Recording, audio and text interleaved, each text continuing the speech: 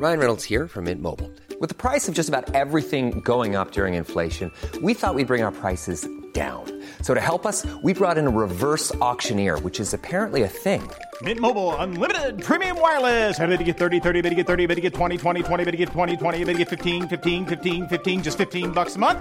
Sold! Give it a try at mintmobile.com/switch.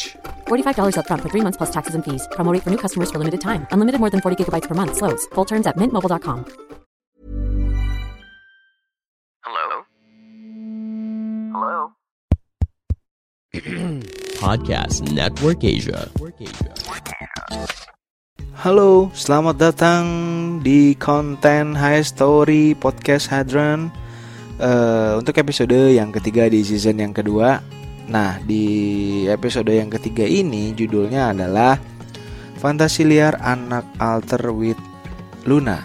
Nah, aduh gatel.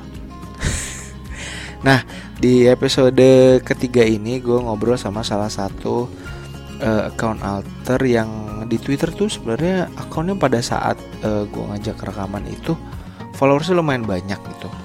Dulu kan followers gue masih mungkin followers Twitter Podcast Header itu masih sekitar 5.000-an lah. Nah, dia tuh udah 15 ribuan apa 16 ribuan gitu.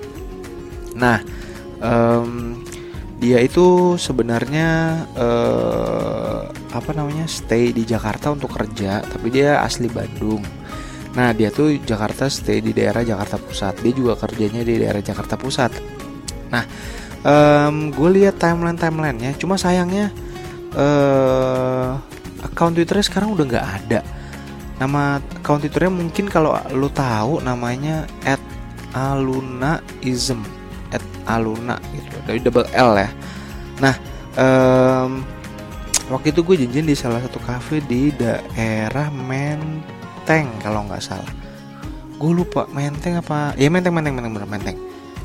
Lupa tapi nama tempatnya. Nah, di situ gue kenalan sama dia lah gitu. Jadi gue untuk pertama kalinya tahu nih ini orang mukanya kayak gimana. Karena kalau di Twitter kan ya namanya alter ya, mukanya nggak kelihatan.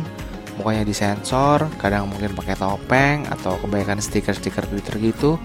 Nah, disinilah gue ketemu orangnya. Jadi orang itu kecil ya, kayak apa sih, petit gitulah, kecil, pendek, rambutnya juga pendek pada saat itu. Terus dia pakai topi gitu deh. Jadi gue kenalan di situ lah. Tapi umurnya nggak beda jauh sama gue. Nah, dia cerita tentang kesehariannya gitu. Jadi di situ tuh gue baru mulai coba ngenalin dulu lah.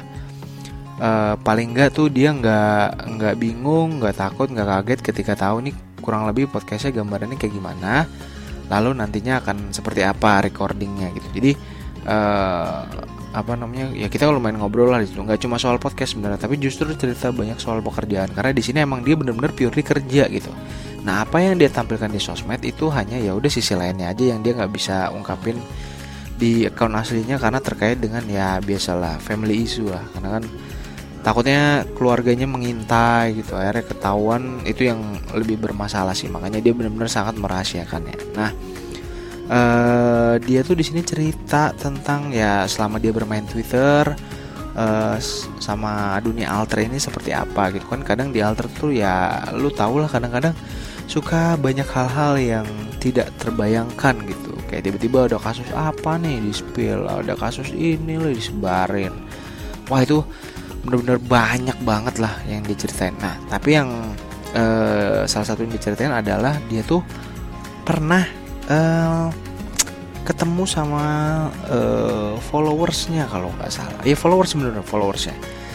Sama followersnya, terus dia coba ajak main gitu. Nah, disitulah yang gue sebenarnya penasaran ya, apakah di alter itu sebenarnya perlu banget melibatkan followers, karena the key is ketika lu nyebar konten yang mungkin ya nggak semua alter kontennya terbuka ya, tapi kan ada juga yang kontennya terbuka. Nah, once lu ngasih konten yang terbuka, terus nanti followers lu kan akan tahu ya, oh ternyata konten atau account alter lu tuh isinya kayak gini. Lalu bakal mulai di follow atau mungkin bakal mulai like, lalu retweet, quote retweet, dan engage di DM misalnya atau reply. Dari situlah mulai tuh communication started. Lalu mungkin nggak semua orang juga ya ngeladenin DM, ngeladenin reply, tapi Luna ini adalah salah satu orang yang lumayan ngeladenin lah gitu. Jadi kalau misalnya ada DM dibales, tapi tentunya bukan yang DM aneh-aneh ya, bukan yang tiba-tiba DM barang pria gitu terus langsung direspon, nggak juga gitu.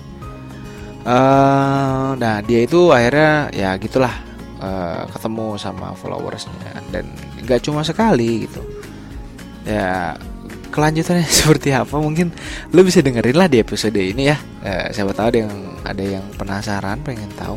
Cuma ya itu tadi ya, sayangnya akun Twitternya nggak ada. Mungkin lu yang di sini tahu dan masih ngikutin Luna atau @alunaism ini seperti apa, ataukah benar-benar sudah hilang dari dunia alter dan ingin benar-benar fokus di dunia real life, ya mungkin bisa mention gue, karena ya gue juga mungkin nyari-nyari gitu capek kali ya. Tapi alangkah baiknya karena si Luna ini enak banget diajak ngobrol gitu.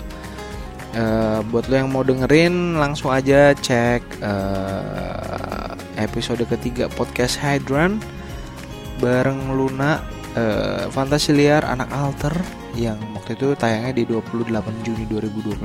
Lagi-lagi Juni ya, 1, 2, 3 season 2 ini tayangnya di bulan Juni. Langsung aja cek di Spotify.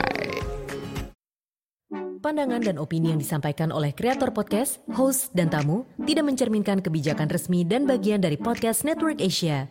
Setiap konten yang disampaikan mereka di dalam podcast adalah opini mereka sendiri dan tidak bermaksud untuk merugikan agama, grup etnik, perkumpulan, organisasi, perusahaan, perorangan, atau siapapun dan apapun.